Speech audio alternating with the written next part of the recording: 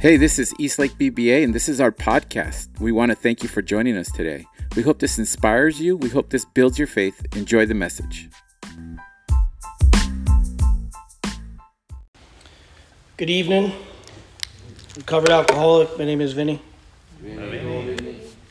Happy New Year. Good to see so many faces. Welcome to anybody that's new, struggling, doing well, maybe somewhere in between. I was on the ride here and I was thinking, wow, this is awesome. I haven't been to a live meeting in a little bit. Still doing a lot of stuff on Zoom, a lot of service. Making that transition for the new year. It's one of the things I was praying on for the last couple of months. Had a nice discussion with my wife about it. And, because anytime you transition to a change when you're married and you have family that you affect, it doesn't just affect you. So to make a plan, and that's what me and my wife do these days. We make plans together that are going to affect one another. And we discuss it. Communication, that's something I'm not used to.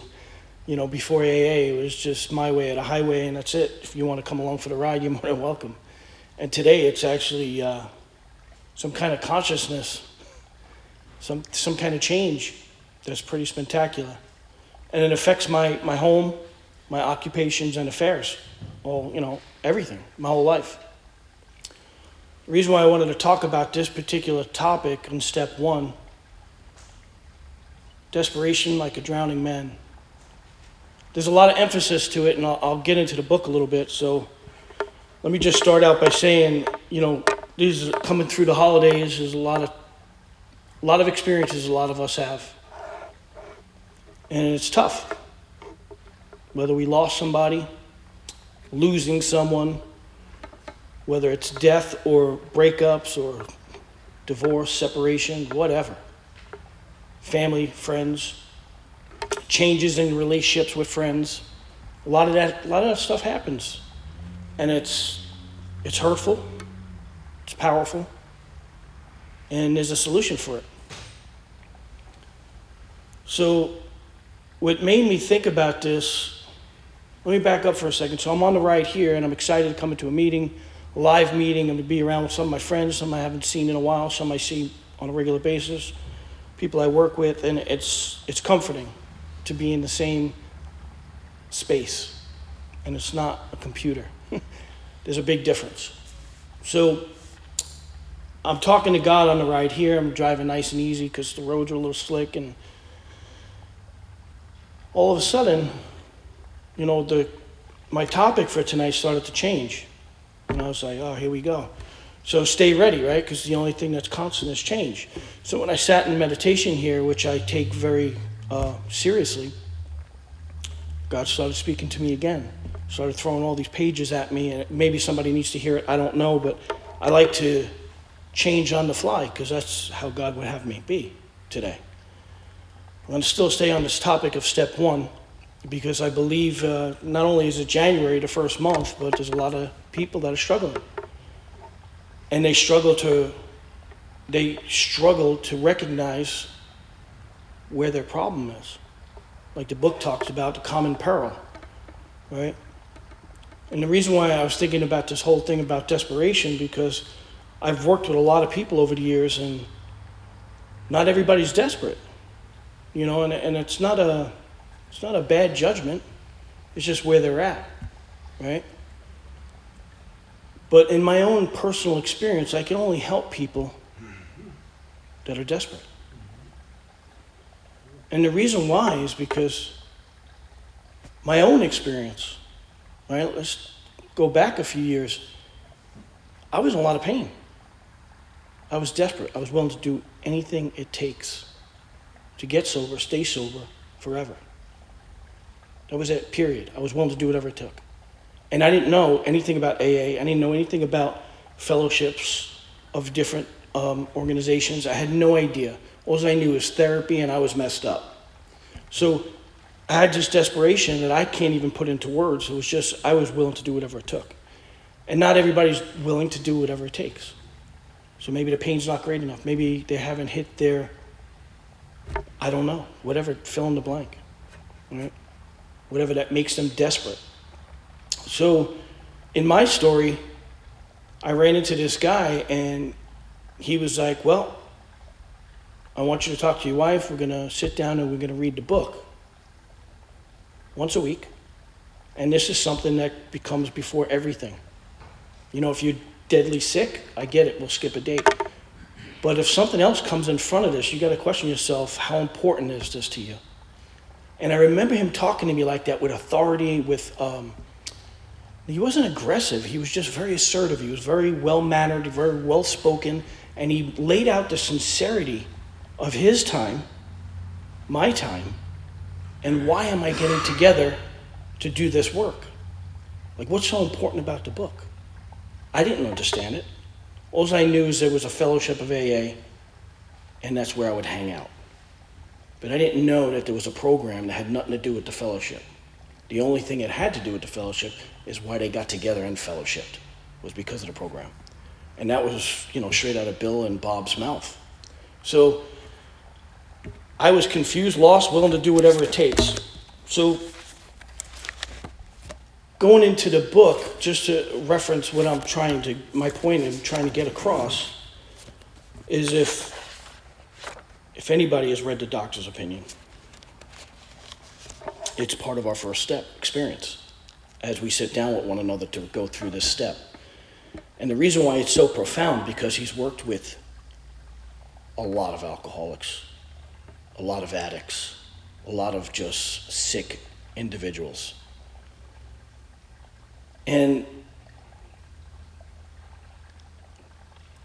the biggest thing that stands out in the doctor's opinion to me is how he said it to make this of paramount importance, this book. And when he first read it to me, I was like, why is he talking about this book to be of paramount importance? Because it's the program I learned, right? This is where the solution is. It's not in the fellowship. It's not in my sponsor. It's in this book, because the book is a vehicle to something even greater. And I'll get into that in a little bit.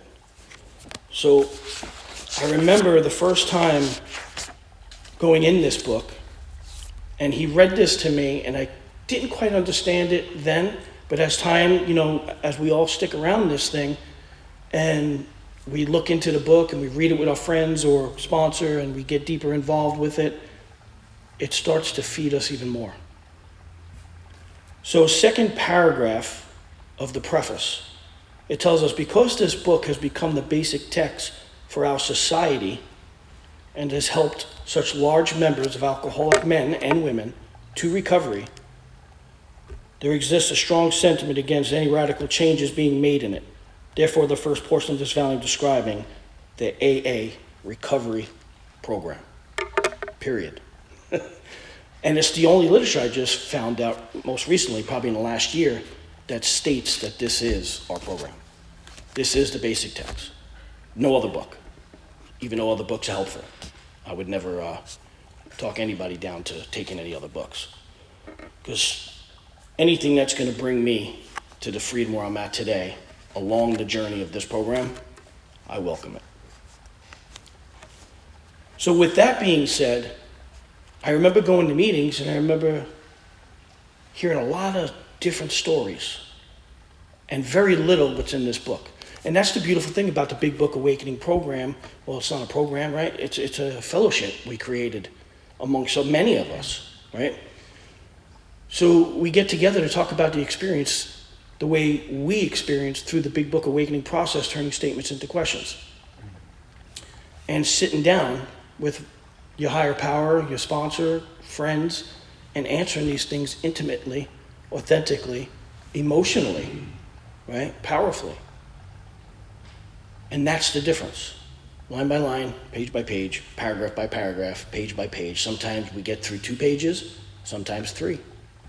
And some of us advanced fellows, we could get through 6 or 7 and have a really deep discussion, right? And then who knows what anybody else. But so the first step to me has become more and more powerful today, because I hear a lot of stories, and I even fell short many times myself in the spiritual malady, the third part of our illness, where I start to use third alternatives to feel better. right? Wherever that is within you. And I get off course, and I'm usually the last one to see it. My wife sees it pretty fast, and I'm in denial for a little while until I'm not. And that's the pain, the discomfort. That brings me to desperation, which I wasn't too long ago, a couple of years ago, where I was going through financial difficulty. I was using a third alternative as far as money and debting and overspending and obsessing to fill a void. And I was the last one to see it. And when I seen it, it was horrible. When I finally seen it, it was late. It was too late, right? I don't believe it was too late because I'm here and things are getting better. But I had to get to a place of desperation. That's the bottom line. And pain is what motivated me to that desperation. And what that looked like was the wife was upset. I was upset. A lot of difficulties, a lot of things I couldn't do. A lot of disappointment in myself. A lot of mixed messages. A lot of delusion. A lot of illusion. So, what made me desperate? The first step helped me see the desperation like a drowning man. Now, if anybody's ever drowned, you know how desperate a drowning man can be. If you try to save him, they'll kill you if you're not trained properly. And I drowned a few times in my life, and it was scary. And I remember nothing else mattered. And the person that was saving me, I was hitting them, pushing them down underwater, kicking them, and a couple times this happened. So I understood that paragraph, right? I understood that statement. So if I'm in AA and I'm in the Fellowship of Big Books Awakening, more importantly, and I'm hurting, and I'm using a third alternative, what is it going to take for me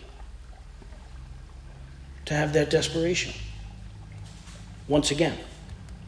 Because the book also talks about me believing I'm like other fellows has to be smashed and resmashed and resmashed. Because if I think I'm like someone else, let me rephrase that. If I think I'm like the normal person, the non-alcoholic, the non-addict, I'm in a very terrible place. And I'm talking from my own experience, not just alcohol. My brain does not operate like a non-alcoholic person. It just doesn't. Some people will argue with that. That's fine. I don't. I go into obsession and I go into compulsion. And it's not just with alcohol, right? What does that look like? Well, it could be food, right? I never have just one Oreo. I usually have one sleeve of Oreos, right? So, and that's being comical, but the truth of the matter is you look at it from any aspect. Gambling, right? Betting on games, football season, right? Whatever. Nicotine, caffeine, sugar. I mean, the list, you can increase it ad infinitum, right? So what happens with that third alternative, the desperation and a desire to do whatever it takes? Well, it brings me back to this book, right? So let me speed things up real quick because I'm going to talk about a couple other things that was brought to me in meditation just a few moments ago. But 28, let's read it. Top of paragraph 28. We, in our turn, sought the same escape with all the desperation of a drowning man. What seemed at first a flimsy reed has proved to be the loving and powerful hand of God. A new life has been given to us, if you prefer, a design for living that really works. To back it up a little bit, to go paragraph before to give it some oomph. Here was a terrible dilemma in which our friend found himself when he had the extraordinary experience, which, as we have already told you, made him a free man. So the dilemma is, I'm an alcoholic, and I can't do nothing about it. You read something at this meeting when it first started, and one of the things that was said in that reading was just that. The dilemma. I don't have power, choice, or control. So when you talk about the first step, you break it down to three intervals, right? We have the physical phenomenon of craving that Dr. Pinion calls it. That means when the substance is in my body, I don't tell it when to stop. It tells me when to stop. And I don't know when that is. And I break out in a craving for more. And if it's some dry goods, some drugs or certain drugs, you know that happens when you run out. You get desperate, like a drowning man. So looking at it from two different aspects, the physical phenomenon of craving is real. It's been in my experience. I remember when I first did my first drink, it wasn't just a sip of beer. It was guzzling for the effect. I wanted the effect. And then something happened. I wanted more, right? Then we talk about the mental obsession. Nothing is going to get in between me and what I want. Fixed. I'm on my way home, going to make a right turn to get off exit 10. I skip exit 10, I go to 11 and 12, and I stop at the bar. And I had no plan to do it. That's how powerful the obsession is. That's just one aspect of it, right? And then we look at the spiritual malady. That puts it all together. How can I not be desperate when I have this threefold illness that is on me like white on rice? What is the third alternative? Why is it so more important? In my experience, it's to bring me to my knees. It's to bring me to a new experience to see myself. And that's what the first step for me is to see how self manifests more self that creates pain and chaos, that I can't do it on my own. It's a mirror, and that mirror is ugly. And if you do the first step like we do it, you're in it for at least 6 weeks, a minimum. And you're looking at it to a place where you are sick and tired of even looking at it. You get so pissed because you're seeing you. And you're not seeing the real you. You're seeing how you've been showing up. You're seeing how this disease manifests itself through you, is what you're seeing, right? Is what I'm seeing. So something else in the back of the book that made me think about when I was in meditation there really struck home to me too. Kind of falls into the place of the desperation of a drowning man. And it just goes to show me how tough I can be. Right? It's in the back of our big book. It's called The Medical View on AA. Right? Because you know who put this together. Doctors, lawyers. The first 100 people, there were many, many professionals, right? Clergymen. There was so many people involved. Spiritual, religious, doctrines, you name it. And one of the men, Dr. Harry M. Tebow, right? He was a psychiatrist at the time. And this is what it's in our big book. As a psychiatrist, I have thought a great deal about the relationship of my specialty to AA, and I have come to the conclusion that our particular function can very often lie in preparing the way for the patient to accept any sort of treatment or outside help. I now conceive the psychiatrist's job is to be the task of breaking down the patient's inner resistance so that which is inside him will flower as under the activity of the AA program. So, ties hand in hand with the desperation of a drowning man, right? I have to get broken down. And the fellowship, armed with the facts of their condition, recovered from a hopeless state of mind and body, are armed with those facts to help me break the walls down of the ego, of the self, right? So what's this first step? Has it been broken down?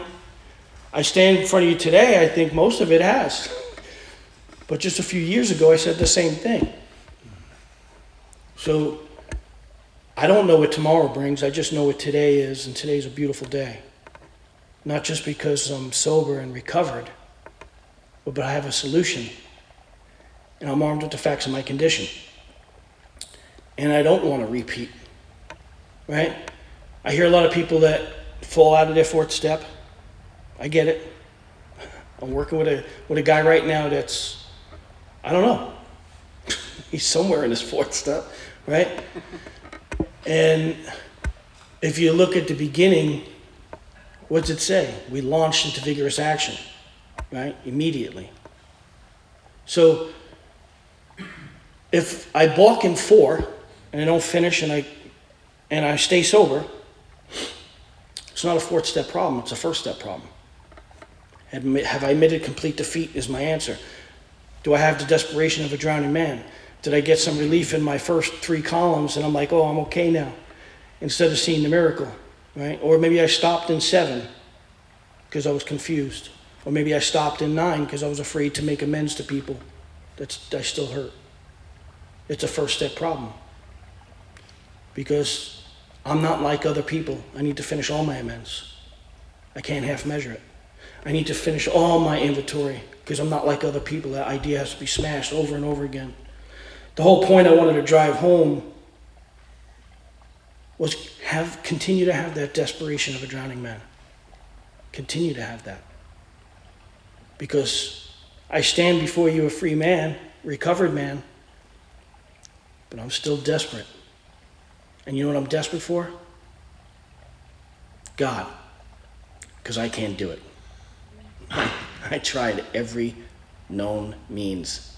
And I'm not talking just stopping alcohol and drugs. I'm talking about everything else. My sex life, my relationships, my work, finances, food. Can't do it. So, stay desperate. And a Happy New Year. I love you guys.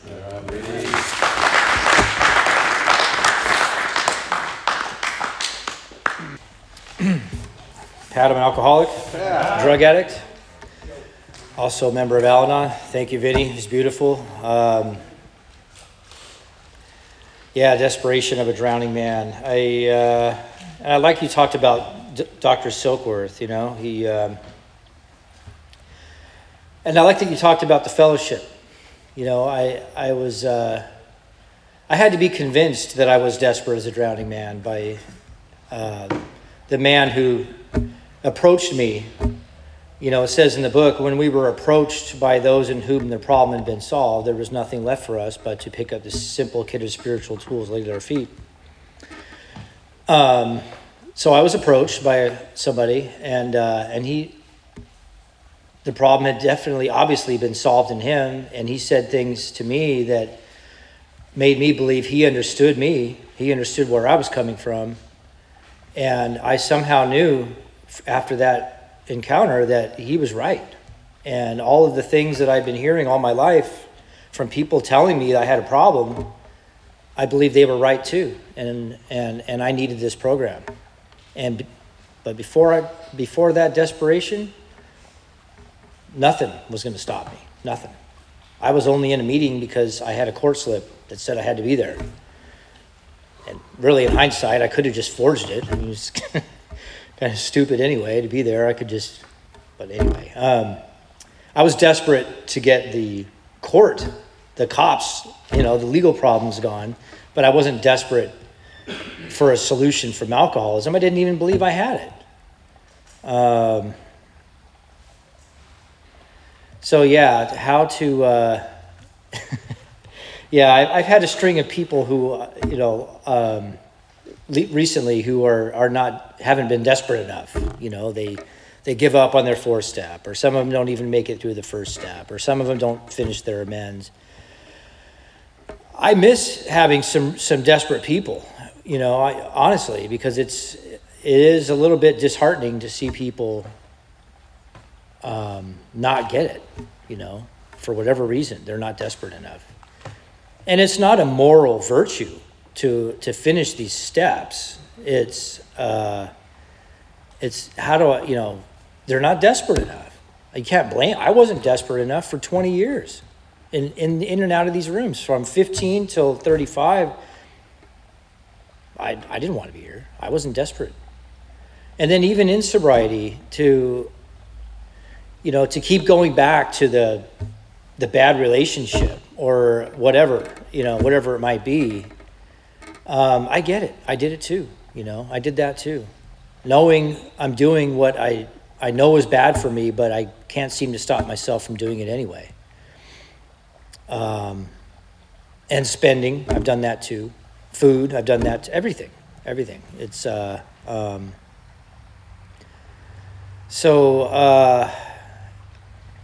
don't know. I think I'm just desperate enough to stay. Just desperate enough to practice this program daily as best, not even as best as I can, just enough. That's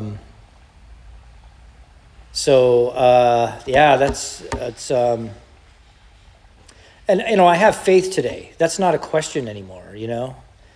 I'm in step 2 right now with a group, and we've all done this work a few times, and we all admitted that. I love the big book. I love We Agnostics, and going through that chapter. We have faith, but the question is God everything? Right? And it's God's everything when I'm desperate enough for it, right? When I've tried everything else. Even the pastor at the church service I went to yesterday said the same thing. I mean, obviously he's a man of faith. Why is God the last place we go? We want to try everything else first and then get desperate. So, it's no moral virtue for any of us. I don't think. I'll speak for myself. Nobody wants to come to AA. It's the last place we ended up at. And I remember thinking when I was new that it's really sad that you people don't have any other place to go. I'm really glad I have somewhere to be after this, but that wasn't true. That wasn't the truth. Is I needed to be here, and I desperately needed this program, but I couldn't see it. And Dr. Silkworth, I love that you talked about him.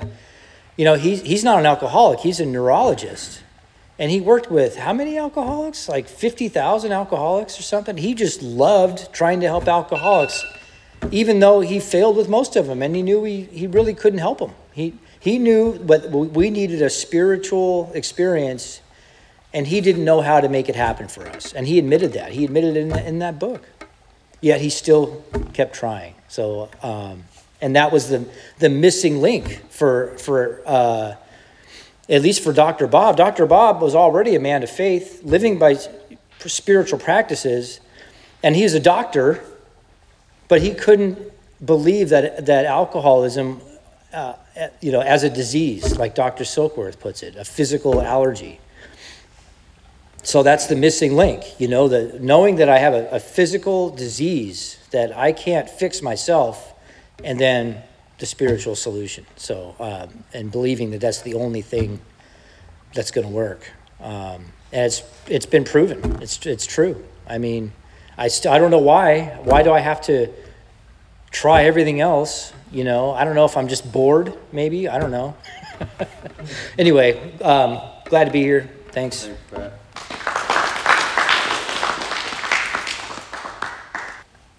I'm Miguel, and I'm an alcoholic, addict, all of the above. Feeling as desperate as a drowning man, right? Man, I guess that was the beginning of last year.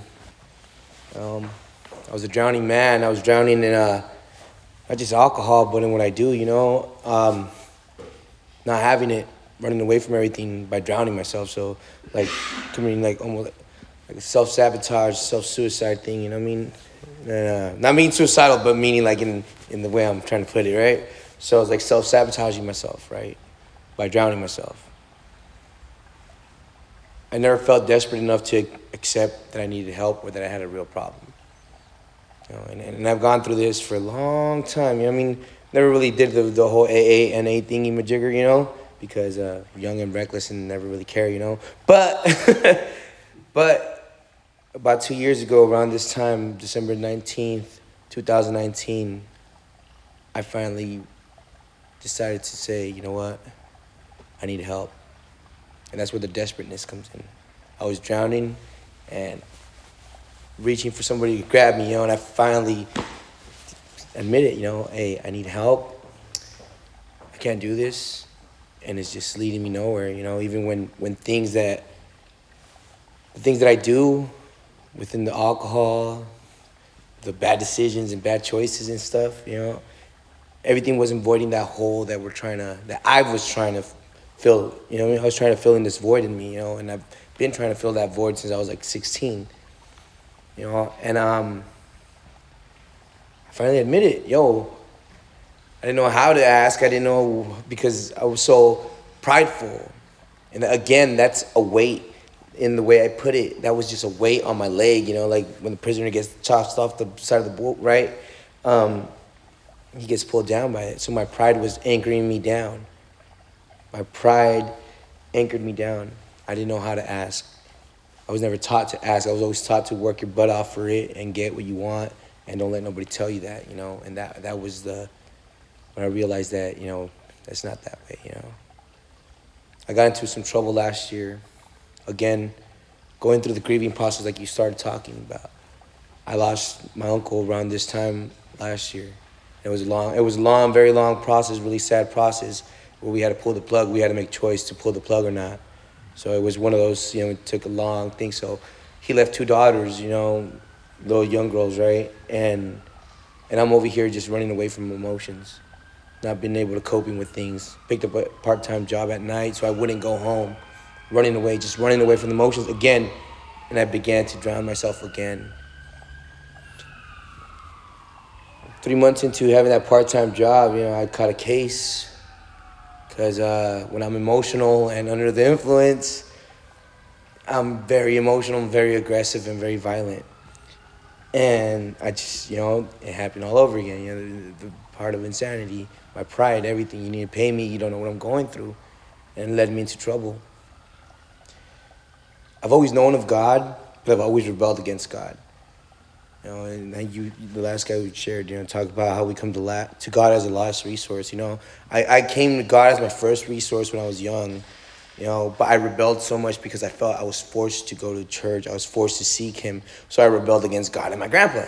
Moved out at 17, like, I got a job, I'm doing this, I'm serving the country like that, this and that. I'm going to go do my own thing just to rebel against you, you know what I mean? And I did that. All in just to rebel in spite of my grandpa. My grandma would always tell me, God's going to call you. When he does call you, it's going to be real. I'm like, okay, grandma. And he did. And again, I rebelled. I finally said, this happened once. I'm not getting any younger. Things started to hurt now. I'm starting to realize things now, getting into those resentments. And it's all because, again, I was drowning at the beginning of last year. And I was able to swallow it up and actually ask the court to help me out, something I've never done in my whole life. When we don't ask the court for help. So I let go of the anchor. I found a way to pull it off, saw it off, and get back to the surface. And I asked for help. And I'm digging into these resentments, digging really deep into them, like stuff that I didn't think I was ever going to talk about. The ones that you talk with your sponsor on late night, those ones.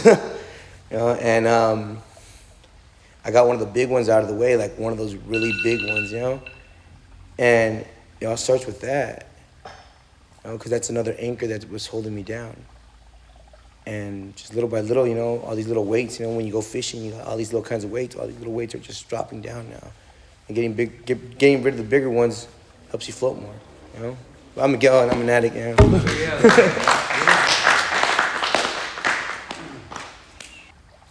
Name's Louis, and I am an alcoholic.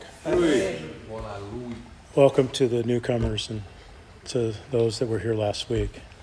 You guys are a miracle. Thank you. Man, you covered so much. There's a lot in there.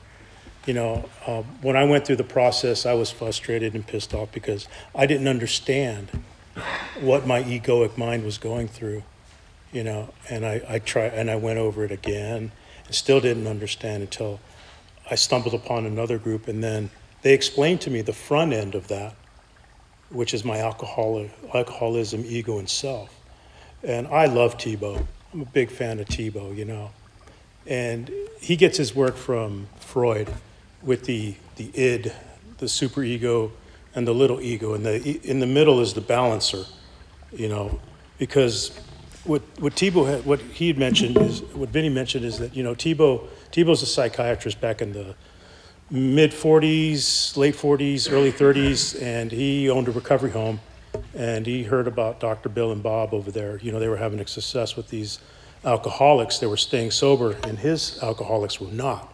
So he came over and sat with them and wanted to know. And so they invited him to come on aboard and be on the board and he was by proxy. And he got to study the alcoholics that had time. And the time was only like a year. That was the first 100 that you had mentioned. Thank you for bringing that up. And it just tells me that time doesn't cure alcoholism. It's what I have in this moment. I have alcoholism, and I will always have it. Yes, you have to seek this as a life man, as a drowning man seeking the life preserver, with all fervor. That's what this is about, for me anyway. And it's because I want to stay sober, and I had to go through the steps again, because I'm not a smart man by any means. I'm not a college grad. I dropped out of high school. I dropped out of community college, things like that. But I found a group that took the time to explain these things to me, which made my surrender a lot easier when I started to apply 1, 2, and 3, because I was aware of the moment that I'm in with my alcoholism, my fault-finding mind, the way I look at the world. See, I've drank myself into such oblivion that my mind is warped. So anything that I see or I perceive is warped. The way I look at you, the way I think that you're thinking about me, that's what causes the mistakes, my alcoholism, myself, because, I know that self is right. I know that person is thinking about me that way, And then I'm belligerent. And then, you know what? I have to write and go through the steps and make an amends and, and practice. And so, it's amazing that this process is an ongoing process. It's a life-changing process, because the character I brought in here, is still the character that I have. However, by going through, like what you said, the surrender, and Tebow says it best, man, he says, it would be humorous. The ability to bypass experience would be humorous had it not be tragic, time and time and time again. And that means that, I'm just I have this problem. But when I come here, and in order for me to feel this act of surrender by hitting my bottom, that's when I can experience this humility, to absorb, to open up, to learn more about myself, to change the character. And we do that later on. But I look at step 1 as 2 parts. You know what I mean? I could talk all about the unmanageability, the admitting. That's the first part of my step. That's drinking. That's what I was. My life was unmanageable when I come here, yes, because everything's gone. Because I'm an alcoholic. However, now that solution is gone, my thought life is unmanageable. And so now I'm aware of my thought life, and those are the things that I'm aware of today, and by God's grace, I learned to practice these principles and put those in my life. I know I'm a little all over the place, but it's something that, for me, I get up and I don't let the vultures pick at me, I do my prayer, I do my meditation, and I listen to some kind of speaker, and I'm free from myself. That's what I'm trying to convey to you. It's the freedom from yourself. You know what I mean? And like you said, you will be recovered. Thank you.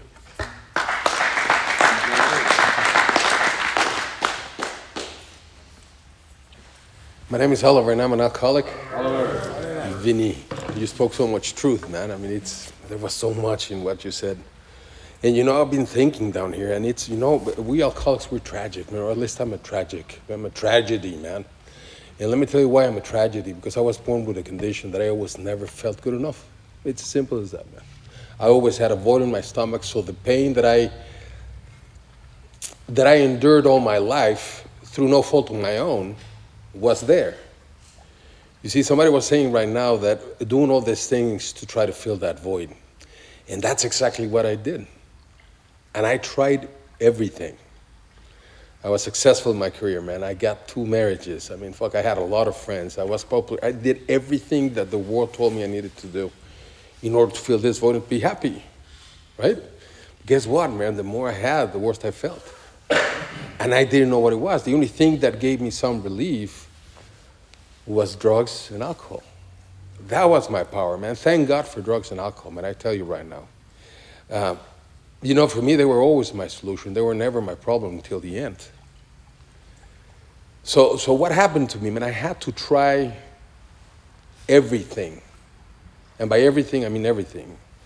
Treatment centers, meetings, codependency, man. I thought if I lose my girl, I was going to die. I have gained and dropped 60 pounds more than 10 times in my life. I love food, man. And sometimes I use food just to get off the anxiety, Shopping, spending money, fuck credit card debt. I mean, everything. And everything in search of what? Some peace of mind, some serenity, right? Of a condition that I cannot control. That's a condition that I was born with. That's spiritual malady. That's why I drink. That's why I use drugs. If I didn't have that, I wouldn't be an alcoholic. Therefore, I could have a drink or 2, and then life would be fine. But I can't. That's one of the ingredients that I was born with. So for me, it was very important to understand that I was born with this condition. This is not something that I picked up when I was walking through life and said, oh shit, I'm going to suffer. I think I'm going to suffer. I think I'm going to feel like a piece of shit. I think I'm going to feel left out. I think I'm going to feel unworthy. I mean, I think that's a good way of feeling, right? So I had to do all these things in order for me to feel whole. And then what happens, man? When I did it all, I stopped drinking when I was 21 years of age, man. When you guys in America are legal, in Mexico, I already was done with my drinking career. I went to treatment. I went through sobriety for 10 good years, man.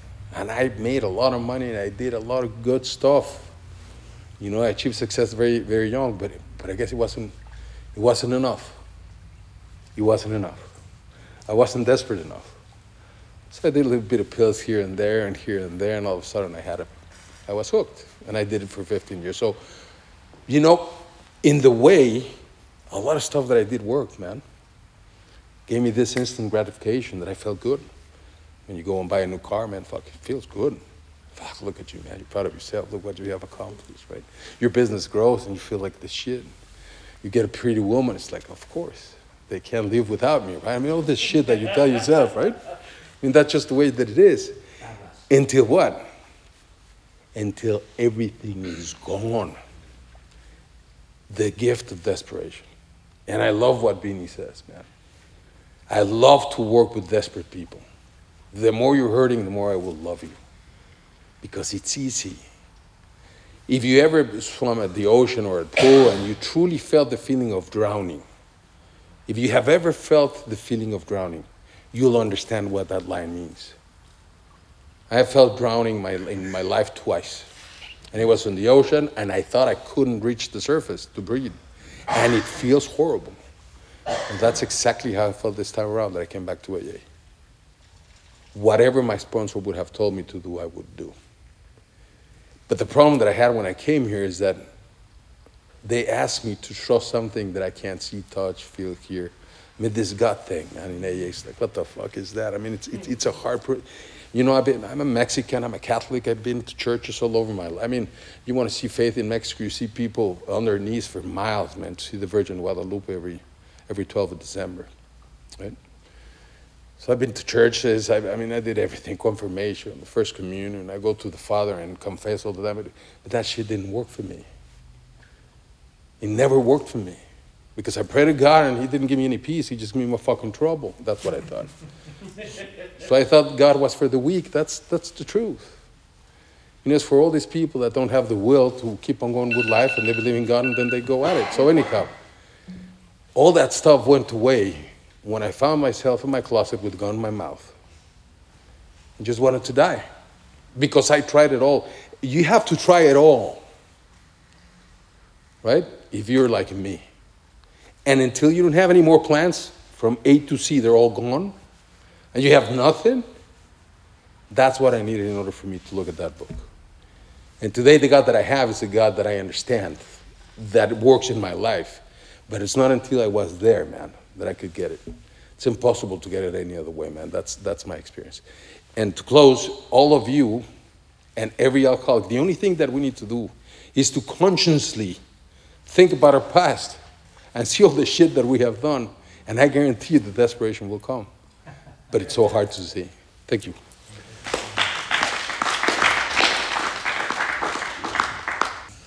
Burning alcoholic, hardcore blackout alcoholic. Yeah, drowning. I've been drowning for 38 years. You know,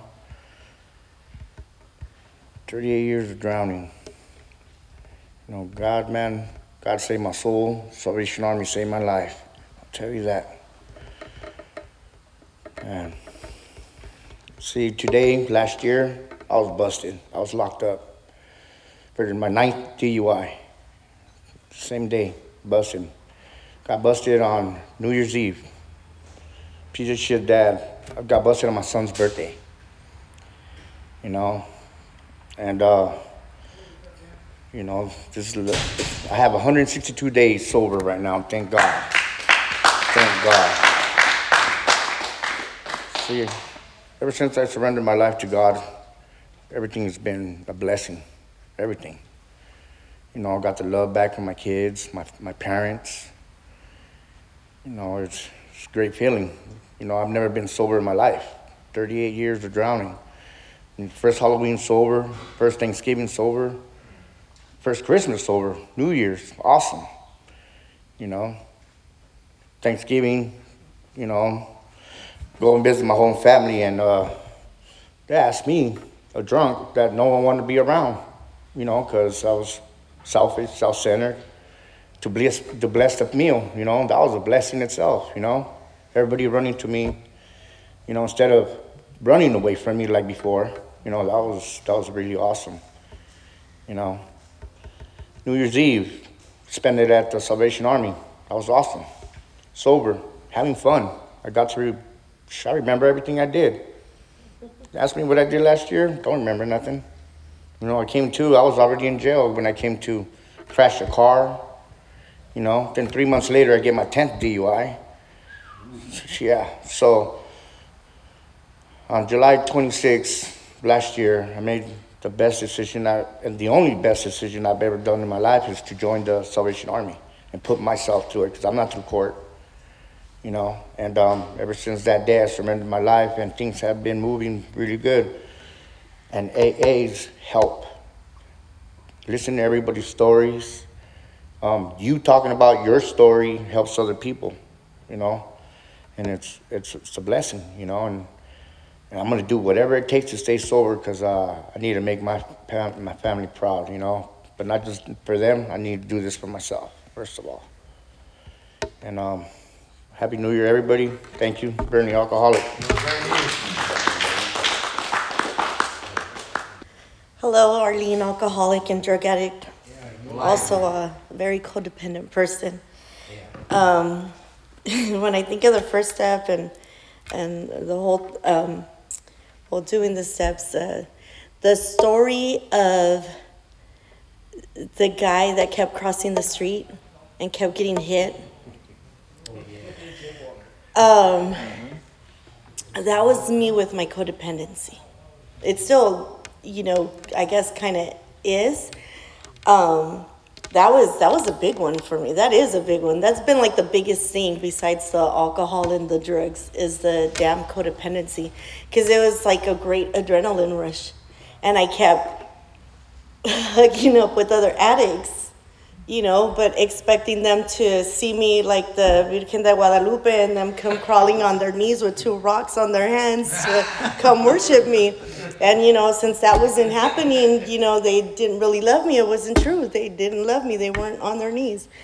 So yeah, what a poop show. I don't remember what I was doing last year for New Year's also.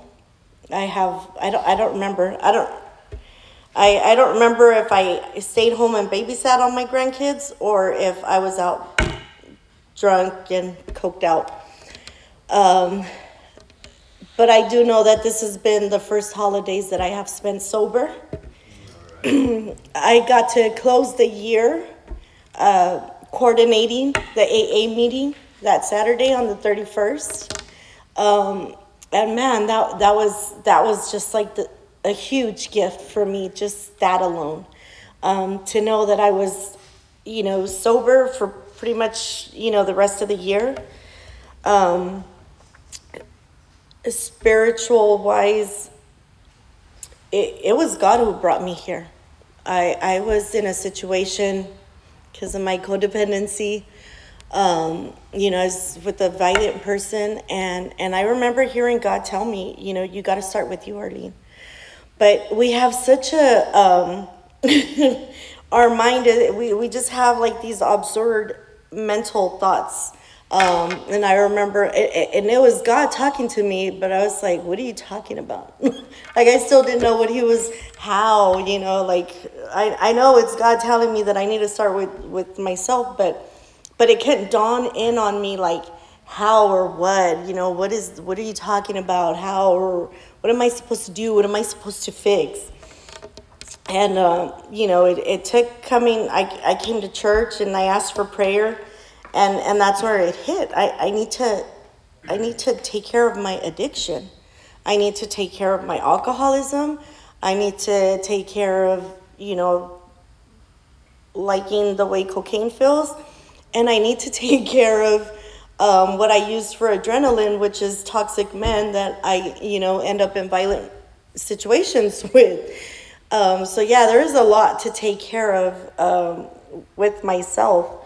And honestly, coming here, doing the workshop it's gotten me closer. But it's a daily job. Every day is a day that you can either move forward and stay sober, or you can easily fall back if you don't stick to the tools that you have here. I saw the movie Whitney Houston today. It's just so sad how she ended up. But yeah, if you don't feel that desperation and you don't remember what that feels like, you can very easily trick yourself into being like another normal person and going out somewhere like a normal person and being around alcohol and, or going to a party where, there's going to be drugs.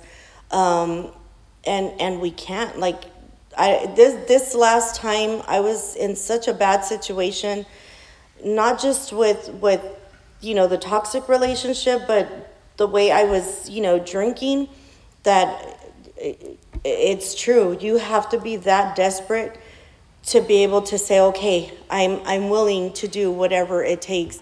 When you do your third step, I'm willing to just let you take over my life from here on out, because I just continuously make the same mistakes. And when you get out of it, you feel good enough to where you forget the desperation and then you go right back to it. So being here and coming back to my meetings over and over, especially hearing the new people, it reminds you of that desperate place you left and to never go back. Thank you.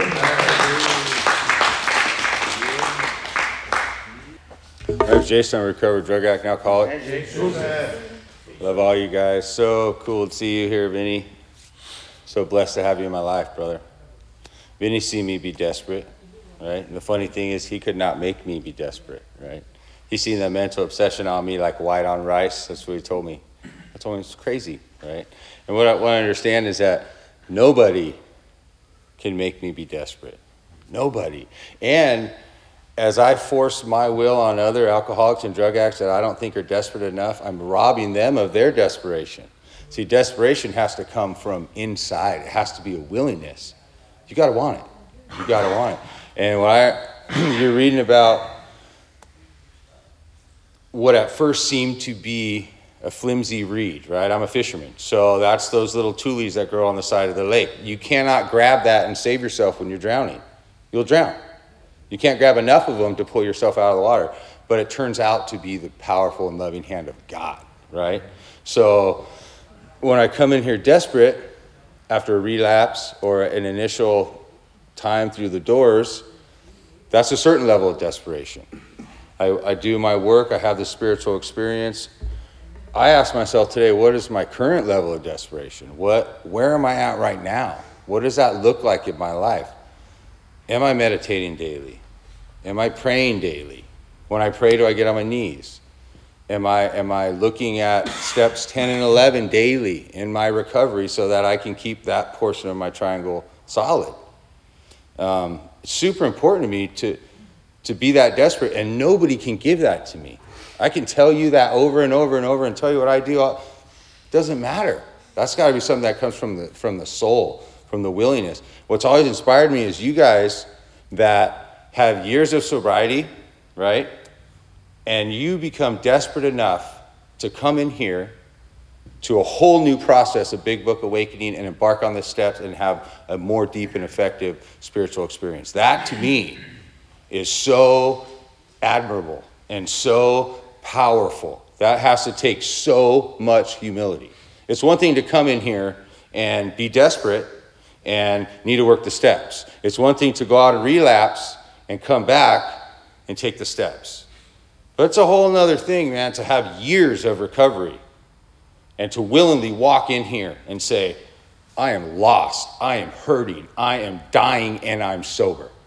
Help me. And to watch the Big Book Awakening process help those men and women is one of the most powerful things that I witnessed in here. And it drove me to come here, even though I came here behind a relapse. Because, see, that's what it took for me to get desperate. There's no way I'm going to be 10, 15 years sober. I'm too full of pride. And say, dude, I'm hurting. I need help. How many people do we know in AA that would not be willing to do that? I need to go through this process again. I have not had the vital spiritual experience that the book talks about. I have not profoundly changed my outlook on life. That takes a lot of humility. I know there's men sitting in here that have done that. And I respect you guys, and that's awesome, right? My desperation had to come from getting loaded again. And nobody could bring me back in here. So today I look at that powerful hand of God. What it is for me, God is everything or he's nothing, right?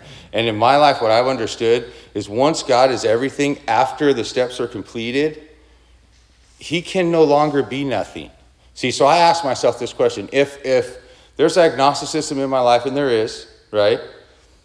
It's okay for me to say that God isn't necessarily everything. Because when God is everything, he will never be nothing again. That's how strong and powerful I believe in my higher power. That's a lifetime journey. But to admit it, to talk about it, to be okay and humble enough to say, you know, well, maybe God isn't everything.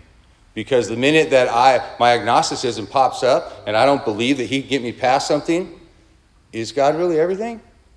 That's like taking my will back. I can't take something I turn over. I'm not giving anything. I'm turning it over. I'm surrendering it, right? And so when God becomes everything, that's real desperation. And when God's everything on a daily basis through continued step work and service, that's God being everything in your life. And I got a long way to go to get there, but it's okay to admit that because then it becomes real. Then I have to look at where's my desperation? Like, where is it really at? And how much of a priority is this to me? Because if I put AA in front of everything else, the thing that I understand is that AA is everything. See, it's not like AA in front of my wife and in front of my work and no. God is everything. God is all loving, all powerful. Therefore, AA is everything within AA. is my wife and my job and my finances and all my other spirituality baloney that goes on in my life. So when I look at it like that, it can be the most important thing in my life. And through that, everything is more important than me, because then I'm really desperate. So thanks for letting me share. Thank you, Jason. Guys, my name is David, and I am an alcoholic. And Vinny, thank you so very much, my friend. You know, I just remember, you know, this is a beautiful thing, you know. Beautiful thing just to think that I'm not alone. Because for a long, long time, I thought I was the only one with these feelings, with these problems, with these troubles, with this goddamn crazy shit, you know. You know, this stuff that you said, Vinny, oh my gosh, you know, I just salivate when you talk, and talking about BBA is my life now. You know, I remember clearly, vividly, when I get out of work, and I say to myself, millions sometimes, I'm going straight home. But all of a sudden, my horses, you know, turn on Route 88. The next time, my horse turns to Route 70. You're from New York, you know, I'm from New Jersey. Well, I've lived a long time from New Jersey. Next time was 35, because I know where all the bars were. You know, I'm just stopped just for one, and this is it, you know. My goodness, you know, the desperation when I get home, you know, and I'm all loaded, and I'm thinking my crazy head, you know, am I going to be able to sleep tonight? Do I have enough stash all over the place, all over the house, all over the leaves outside of the street, you know, in case I get up with the shakes, you know, and I cannot go to work or I cannot shave? You know, that's this desperation, man, you know. Going out in the snowstorm and with the snow 3 feet high, and you woke up in the middle of the night, or you know, little sleep that you have, and you cannot find your stash, you know, and you go and knock at the door, or your neighbor that doesn't drink, and hoping that he has some leftovers, so that you can really have a little peace of mind, and thinking maybe I'm going to sleep, you know, enough till 7 or 8 o'clock that the liquor store's open. And maybe if I had the shakes, maybe I can call some of my guys and say, look, you know, please bring me a 6-pack. Or bring me whatever, if gasoline, you know, I don't care what they give it. You know, I drink everything, name it. I never drink for the taste. I drink for the effect that it gives me. You know, this is how my life was. So I thought for a long time that I was alone, that you guys don't even think about the thoughts that I have, you know, in my week of desperation, in my path of alcoholic, you know. But, you know, desperation, you know, when I start doing BBA with a lot of you guys, you know the desperation that I have, because I didn't have any choice anymore, the transcription from one book to another. I did it for hours, guys. It's how desperate I was. Hours and hours and hours, because I can't figure out how to put the goddamn book like this, and in little spaces, and I had to put all this shit, and in English, on the top of every goddamn thing. You know, I'm going, what is this goddamn paragraph? You know, where am I going to put it? It's not in here, for crying out loud. Where is it? It's how desperate I was, my friends. You know, but I finished it all, you know, and all, it's all, you know, crazy shit that I had to buy another one. It's how desperate I am. You know, how desperate I was, you know. And like, you know, like you've been saying about these desperate guys, you know, I never imagined that I can sponsor people, you know. I have so many sponsors, what do you call them? You guys? Sponsors, yes. That it's a lifesaver for me, you know. And this is how life, you know, the faith that I got here and the God that I have here, I have to be always like this, you know. Time after time, and guess, guy, you can live a wonderful, wonderful life, you know. So the only thing is that I got to remember every time, every morning, how I got here and the stuff that I had to do on the daily basis. Well, anyway, I think the time is over. Again, my name is David, and I am an alcoholic. And this is all the time we have for sharing. What has been said, you can pick them at the closing of the meeting.